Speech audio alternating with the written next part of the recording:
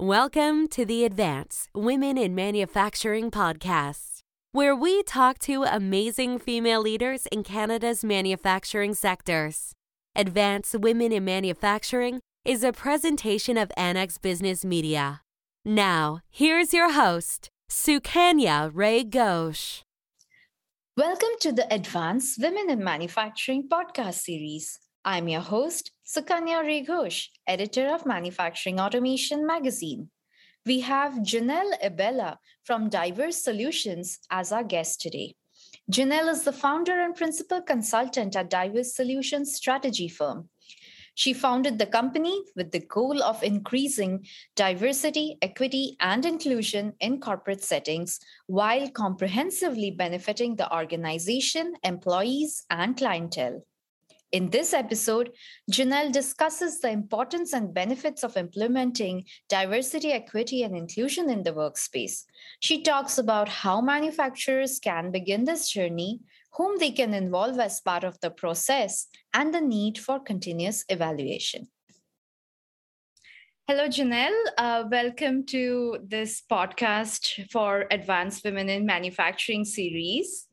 So before I go into in-depth questions, I want to ask, what is it that you do in Diverse Solutions? What is your role there?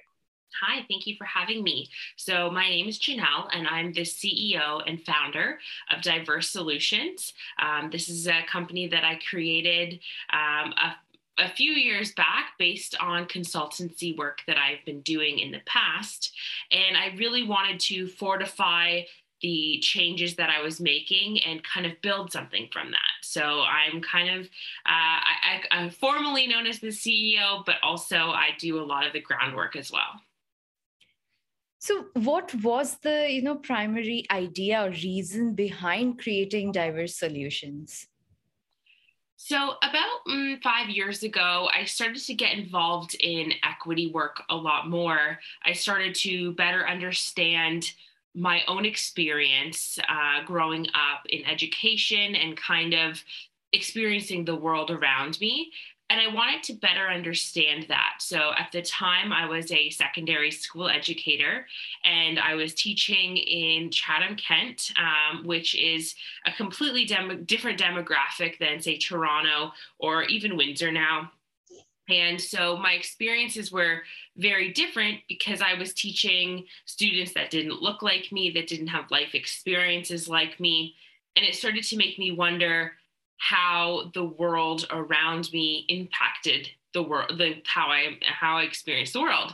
So I started to learn more about that, and I started to attend education conferences to speak to my research, speak to my understanding, and a lot of that was surrounding the way that I, as an Afro-Indo-Caribbean woman, experienced kind of Canada.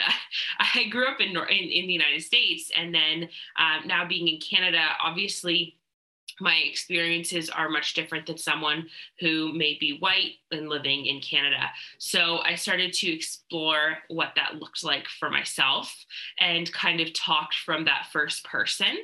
And then I started to go into my master's of education research, which looked at how school influenced people's identity development and how school and the world around us influenced our well-being. And that has kind of led to the work that I have done as a consultant and as a speaker and a writer in the past. And then now more recently, through my doctoral studies, I've explored that kind of further into the private sector.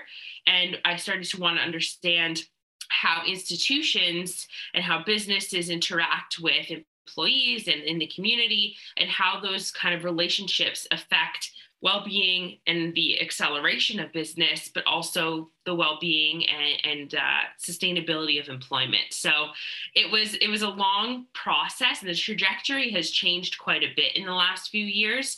But the goal of Diverse Solutions is to offer those practical, reflective strategies to help public and private sector businesses grow and flourish in the diverse society that we have. So, from the work that you have done, from your perspective, what is the importance of implementing diversity, equity, and inclusion in organizations today?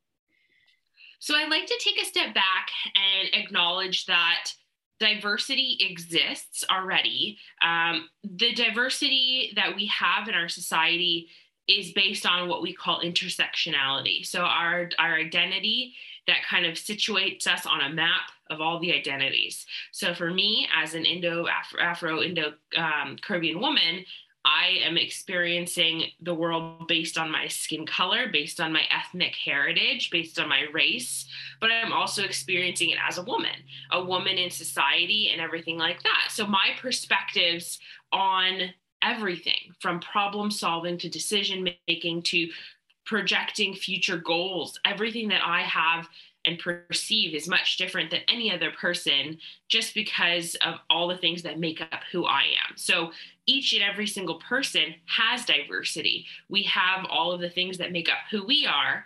And so those workplaces that have even two people have diversity because you're two different perspectives.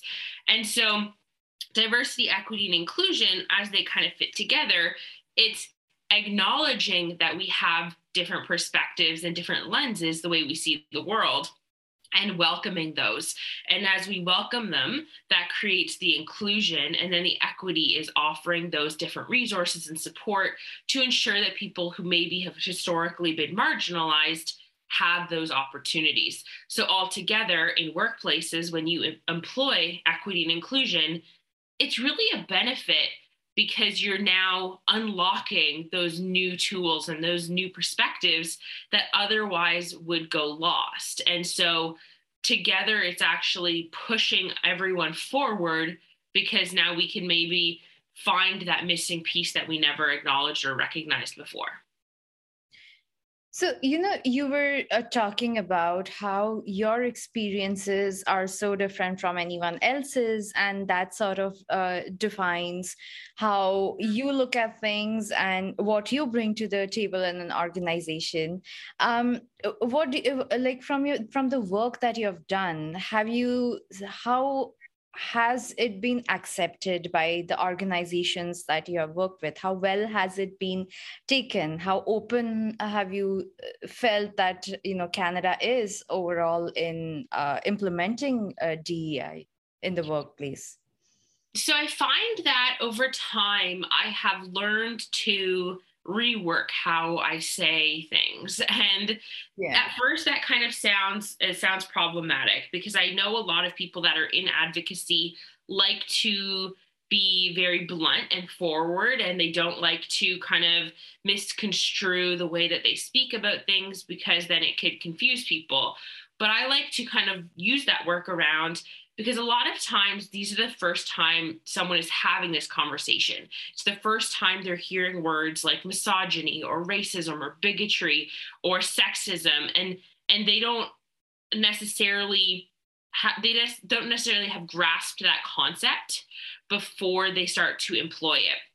And so sometimes you have to take it all the way back to the root causes, all the way back to the beginning and say, and acknowledge this is no one's fault.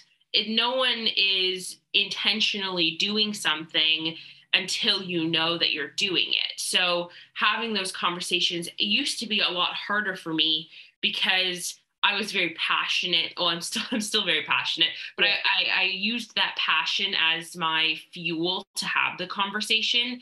And I wanted to just share information and educate people and create those informed places. And now I've learned that coming on so strong, especially in a topic that is so sensitive, requires a little more care and fine tuning. And so the conversations I have now are more about the self and how you yourself can reflect and how you yourself can make changes and understand how things work. And by doing that movement from the big push to knowing to kind of that slow, small crawl, it's become more accepting and more welcoming. People are starting to see in the world around them that diversity, equity, and inclusion and the changes in society are happening, whether they are on board or not. And so it's become more essential to be educated as an individual. It's become more essential to be educated as an employer and as someone that works in diverse workspaces, which is every workspace. And so I think that now the conversations have become easier because both sides are engaged and interested. And before, the way I was targeting it was very confrontational. Coming to a little bit to, what's happening in Canadian manufacturing, workspace, Statistics Canada's recent data, shows that only 29% of the Canadian manufacturing workforce consists of women. What do you think of this? Like, any thoughts on this? What could be done, and why is it so skewed even today? I think there's a number of factors that influence the percentage of women in manufacturing. First, I think that I would like to touch on the environment itself. I know a number of people in manufacturing. I know a number of organizations that I've worked with in manufacturing, and there seems to be a consistent problem across the board, and it's that the environment and the culture isn't welcoming to women. Women traditionally in these settings have worked in the office. Yeah. And so you have women in the office and then you have the men in manufacturing in the plants.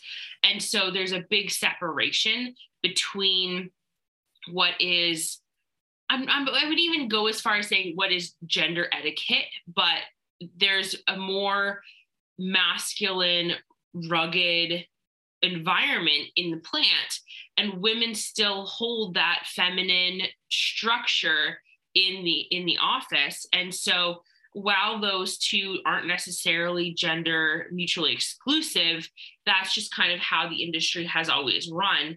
And so now, as you're seeing women come into plants and men moving into offices, you're starting to see that transition between you're starting to see that discomfort. There's that traditional comfort of, and this is definitely an assumption of like the men's men, like the rugged, like just rough housing environment in plants or out in shop floors. And it's very different because there's traditional views of gender. And so as women come into the space, it feels like an invasion of the like a man cave almost. And so as we kind of meld those together, there needs to be a removal of the action to the gender. So right. just because you're goofing around and making jokes and things like that doesn't mean that you can't do it with a woman in the workplace. The problem, though, is that a lot of those jokes and fooling around are sexist and racist and misogynistic and bigoted. And so that's the problem that is we're seeing as the movement is there. Women also don't feel safe in a lot of these spaces. And so why would you want to work in an environment where you are going to be harassed or you're uncomfortable and everything like that? And so these are based on conversations and studies that I've done in manufacturing workplaces. Right. So as we take a look at this, it's how do we move from that culture to a culture that women, and not even just women, it's women and newcomers and English language learners and LGBTQ people. It's how do we make that space like welcoming? And it comes down to the way that we perceive ourselves, the way that we understand why we say some things or why we act a certain way. Because if we start to understand why these jokes are being made or why people feel discomfort in those spaces, that's when we can start to break it down and make it a space where everyone would want to come to. Right. So, as an industry, what can the manufacturing industry as a whole do to become more cognizant of the existing gaps, in creating that comfort level for women and a diverse workforce in general? What can they do to become more welcoming? Any steps that you would suggest?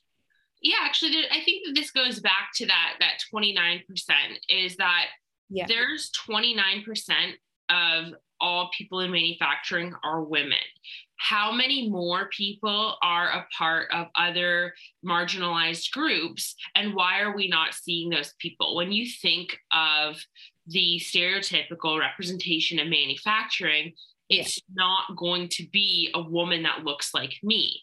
It's not going to be a member of the 2S LGBTQ community, because you're perceiving the industry a certain way because that's the way it's been represented. So I think that the most important piece of this is representation. How are we going to draw people into this industry if we don't see ourselves being there? Because right now, you're having young people who are choosing their futures, looking at all of these different professions and all these different disciplines and saying, nope, that looks like a terrible opportunity for me, versus they see a company, and I won't formally name people, but there's other companies that are putting out, they're having conversations about Black Lives Matter. They're having conversations about gender equity. They're open about their pay gaps. They're welcoming people to health and nutrition classes and talking about mental health. And they're using opportunities to give diversity attention and to respond to the needs of people in their workplace. Whereas the manufacturing industry, I would say, even if they are doing it, are not largely presenting it to the world around them, which means that people are not going to see it and people are not going to want to go and be there. And so with attention to the gaps in diversity, I think first manufacturing companies need to understand their diversity, what exists currently. How can you really highlight and value and validate those people, and then work from there to those next steps of growing that number and making it bigger? Right.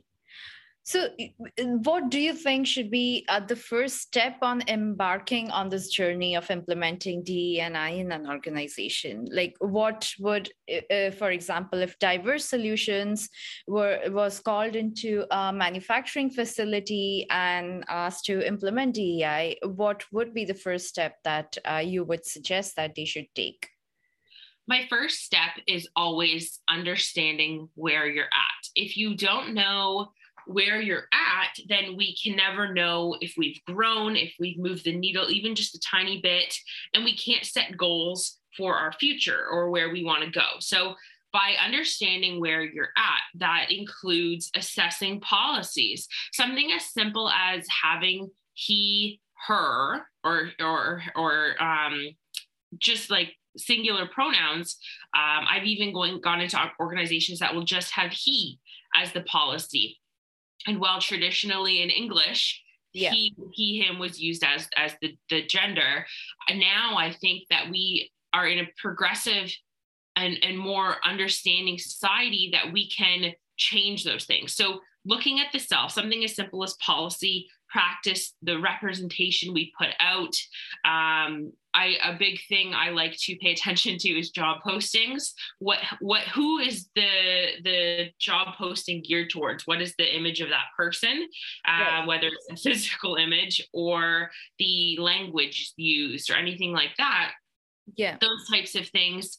Also, what are the practices? What are people saying? Do you have people leaving your company? Why are they leaving your company? What is the demographics of the people leaving? But also, what are the demographics of the people coming? And why is that? So just first of all, understanding yourself, and that comes in many forms. I do policy analysis for a lot of organizations. I have conversations with leadership to better understand their understanding of diversity, equity, and inclusion. I talk to the employees, I talk to managers, I talk to clients.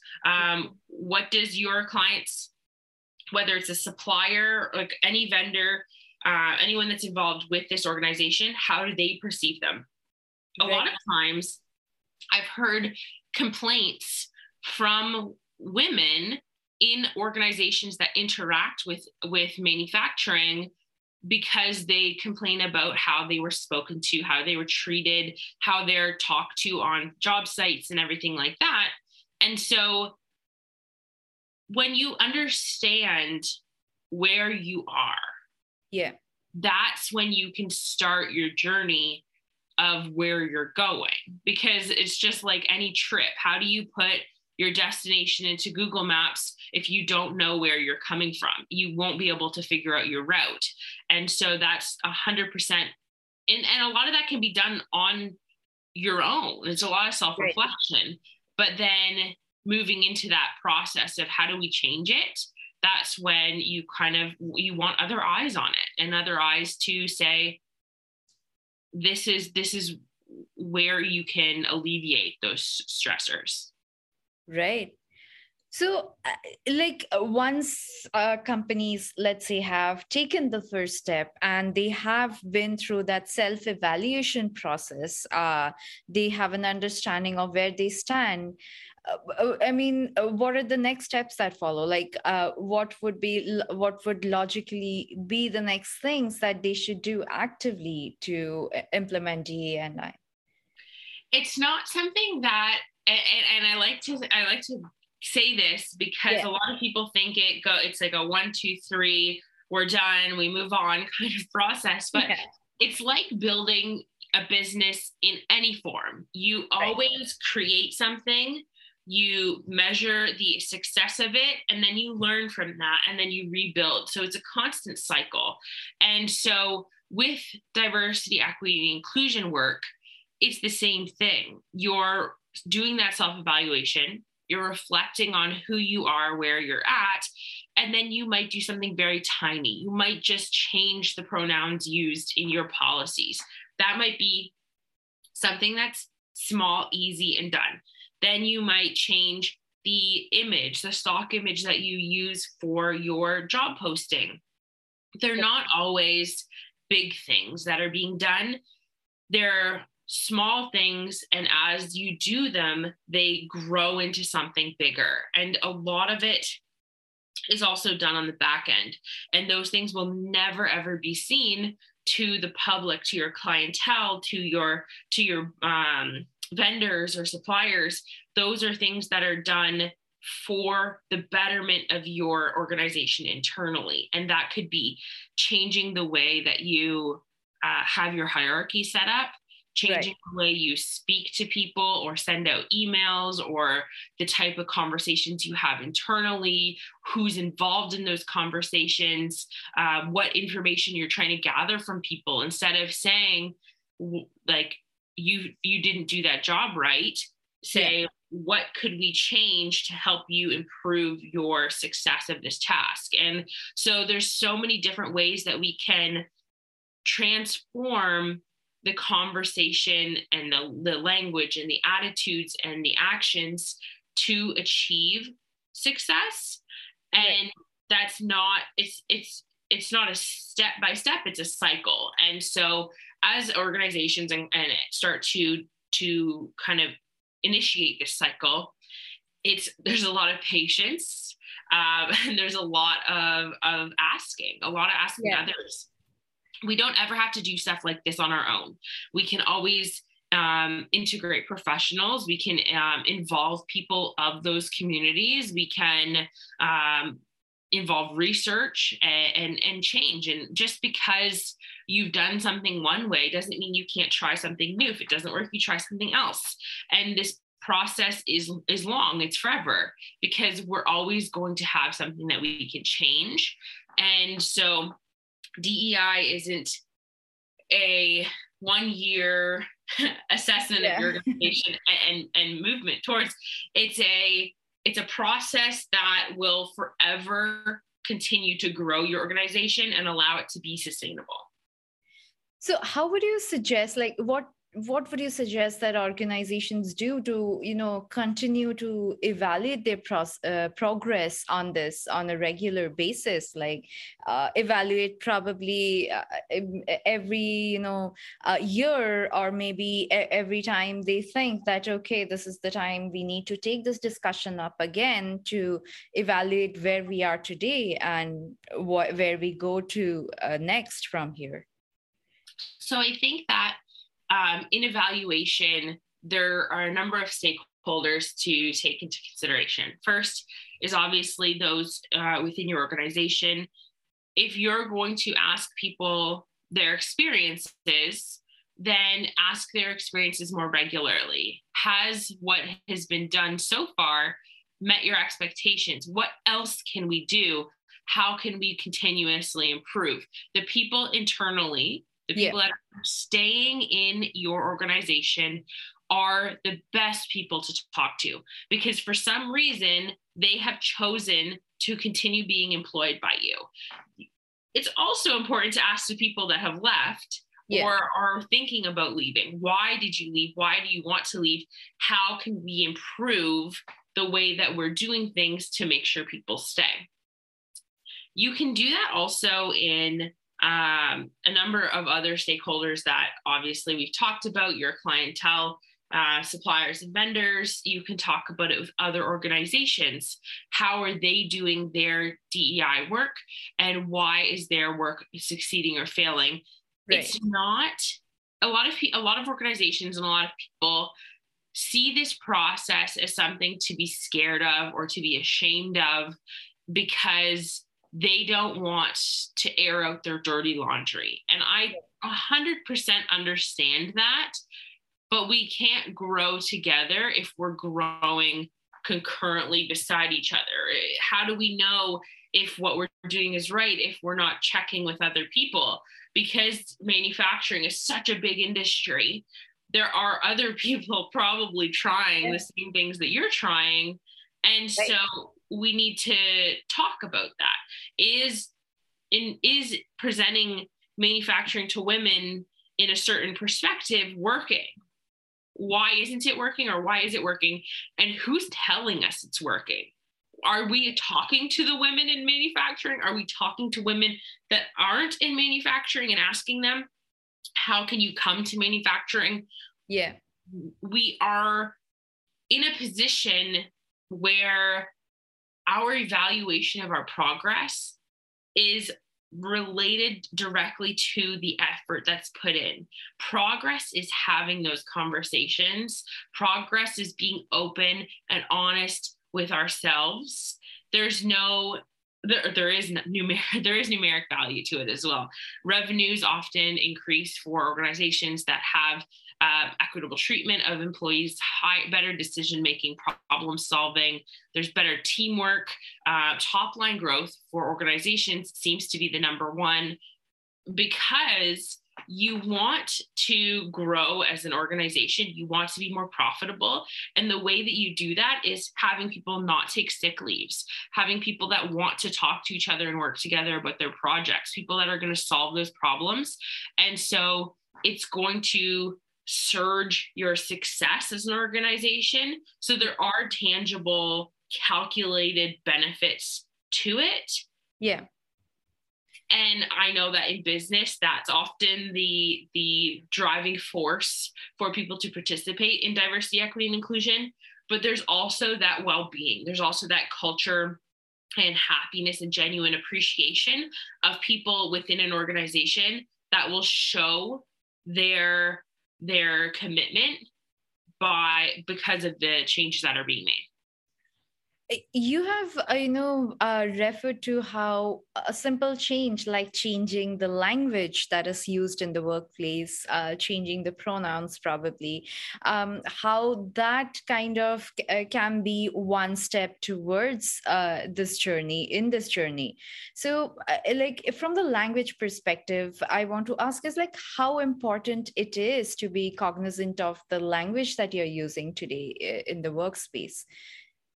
There's a lot of components of language that we use that have lasting impacts that may not necessarily be attended to in that immediate conversation. So, as a woman, as a woman of color, Yeah. I have experienced a lot of conversation that is demeaning or assumptive of who I am simply because of how I look.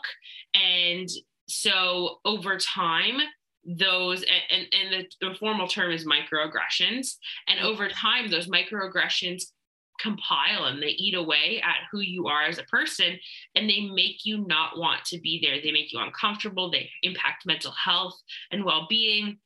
And so language goes everything from acknowledging, validating, and representing people through pronouns or non-gendered language, or just the way that we converse with another person that isn't in a hierarchical position where we can level out our social standings. It creates an opportunity to really kind of connect on a human level. And when we connect on a human level, we have that drive of commitment. So a lot of people will say that workplaces are like families. And while they are like families, they're never your family, because then that obviously would create a toxic workplace. Yeah. But then we can still implement components of that treatment. We love our family, so we should treat the people we work with love, because when we love people, we're doing something authentically for them. When we respect them, we are really listening and acknowledging how they think and why they think a certain way.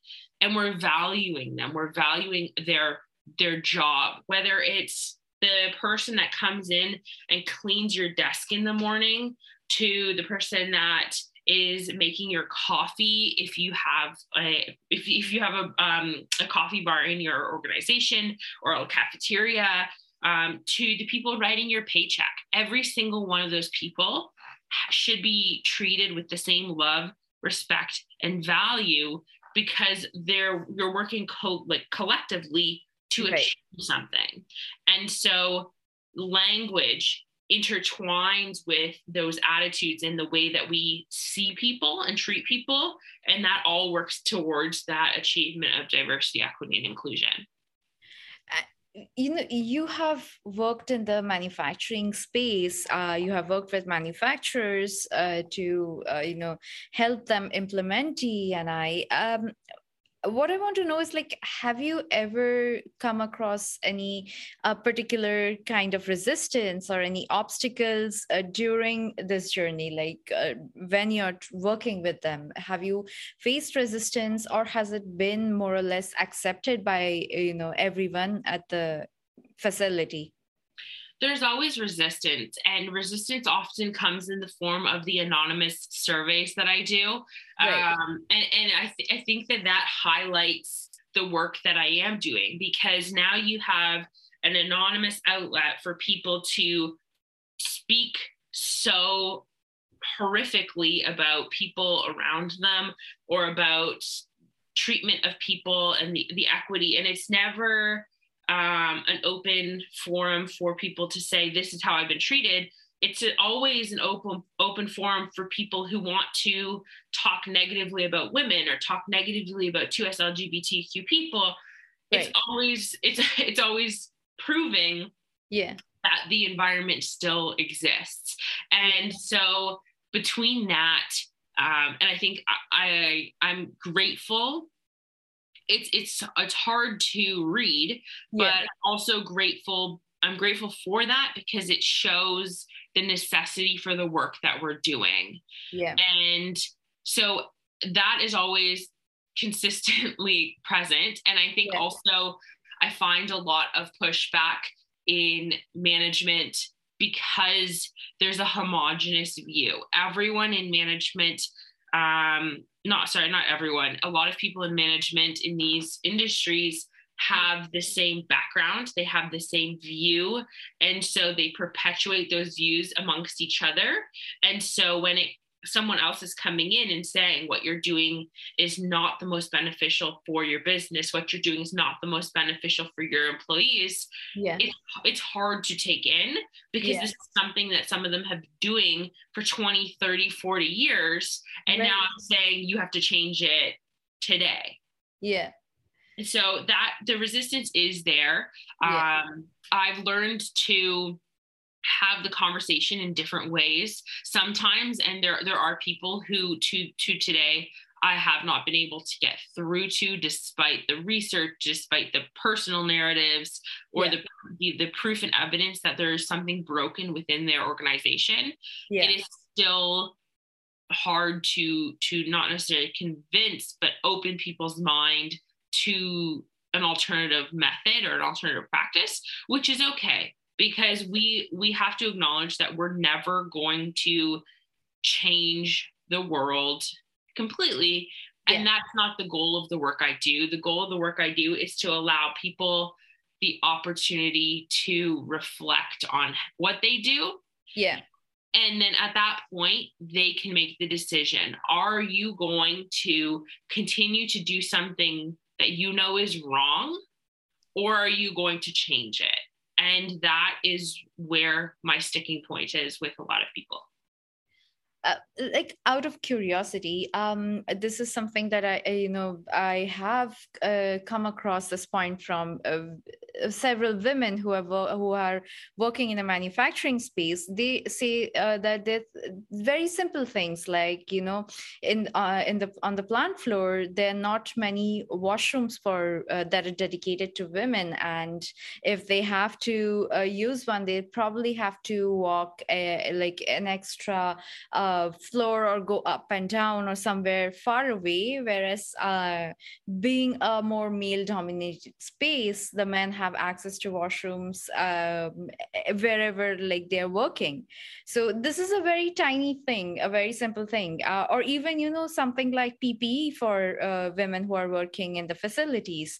You often don't find that they have a PPE that fits their size. They're wearing men's small sizes, and something that's not created according to their body types. So how do you think this plays, in the role that this plays in getting more women into the manufacturing space, and overall, like, sending a message out, like, if a manufacturing facility is actually taking care of these things, it sends a different kind of message and makes it more welcoming. So, and that's just it. It is little things like that. But when you have a lot of those little things, it really does impact your day. If I was walking into a plant, and I have worked in manufacturing on a line as a TPT before, and so wearing PPE that doesn't necessarily fit me because I'm a woman, or wearing PPE that doesn't make it accessible to go to the washroom without taking most of your clothes off. It's something that has been built around that male-dominated infrastructure. So you have a lot of these plants that are built because they were male-dominated, or because men were the focus. So you have the women's washroom often in the office, or often near the cafeteria. And so given the changes and the intention to attract more women to these industries, it's the conversation with those women. The women that are working in these positions will be able to tell you that things are higher up because majority of the people that used to be working in that space could reach things, or the things are bigger because the people that used to work there were bigger. Then women will be able to provide those insights. And so little things like that are deterrents. It's the physical environment is built to a different demographic. And I think now we're starting to see even the inclusion of gender neutral washrooms, just having a washroom that someone can use. Or I'm sure that a lot of men would also argue that they have to take off their entire coveralls to go to the washroom sometimes too. And so creating more accessible everything isn't just beneficial to the person using it. It's beneficial because now you're going to have someone covering that person's spot for less time. You will have cheaper costs because you're creating something that's accessible and usable. You might not be using it, wearing through it as often. And so innovation comes across all aspects of the way that we include people. And another component of that too, I think, to go beyond women, if we want to talk about those intersectionalities, is including some manufacturing facilities have cafeterias, including food that everyone can eat. I know that now we're starting to see that transition to vegetarian, alcohol-free spaces because there's an influx of demographic that fits to that need. And so if we're making spaces welcoming and accessible in all aspects of our need, then you're going to have those opportunities. Same thing with offering prayer spaces. A lot of industries don't have dedicated prayer spaces. And so by offering those types of things, you're going to attract that demographic more so than right now how it's situated. Right, absolutely. And, one thing that, came from what you have been telling on and on, like how it's about the organizations asking their employees, the people who work there, that what is it that they want? Where is it that where the gaps that they are facing? What are the issues that they are facing? So, what I want to ask is what is the role of the employees themselves, not just management, the people at all levels? What is their role in this journey of making the workplace more diverse and equitable and a comfortable place for everyone? What is the role of all levels of people who are working there? I think that by involving everyone, you have an opportunity to create value. If you're asking the people why they're staying, it's going to be a lot cheaper to change things to continue keeping those people than to go through an onboarding process again. Recruitment is always more expensive than retention, no matter how you look at it. And so by retaining who's there, it might be a conversation of, what type of food do you want to see in a cafeteria? Where can we put a bathroom? What can we change about PPE? Because a lot of people might have already done that. I know that some industries offer PPE from the manufacturing facility itself, whereas some people will choose to purchase their own because it's more comfortable or more appropriate for them. But when we talk about roles here, I think it's important to pay attention to tokenism and say, just because there's a woman in your workplace doesn't mean that you should go ask her what to do for women. Just because you have a Black person in your workplace doesn't mean you should go say, how do we make our workplace better for Black people? But allowing people a voice is an opportunity for them to be involved in that process. And so when, for instance, someone on the line might not necessarily want to speak out because out of fear for their position, superiority, we have a lot of people that may be in a situation where they don't want to speak out against their manager or their supervisor. And so creating those safe communication pathways allows those conversations to happen, but also involving people. If you're going to have a conversation about equity, why don't we create a group or a committee that isn't just a C-suite level? Let's include people from the floor. Let's include people from different sectors so that we can have those true conversations for change. Task forces that are created out of executive members will never be successful because you're still homogenous in the view that you're all executives. And so everyone plays a role in the change, but it is on the industry's leaders to offer opportunities for those change, because no matter how you look at it, people always have a power dynamic in an organization, and you can't expect someone to speak out against injustices when they're in perhaps a lower tiered position, because I've heard that before. They say, well, they can just tell us if something's wrong, but it's not always that same perspective or that case when you're on the other end of that conversation. So creating those pathways to communication allows people to use their voice and really have the opportunity to contribute. So, before signing off from this podcast, I want to ask, are there any thoughts that you would like to leave the listeners with, what they should be, thinking about when they think about this journey? I think my number one thought is don't be scared. A lot of people have fear or shame or guilt associated with diversity, equity, and inclusion, whether it's because they don't understand it, they feel like it's their fault, or because they feel like they've just waited too long to start. None of the above thoughts are the way that I perceive someone coming to me.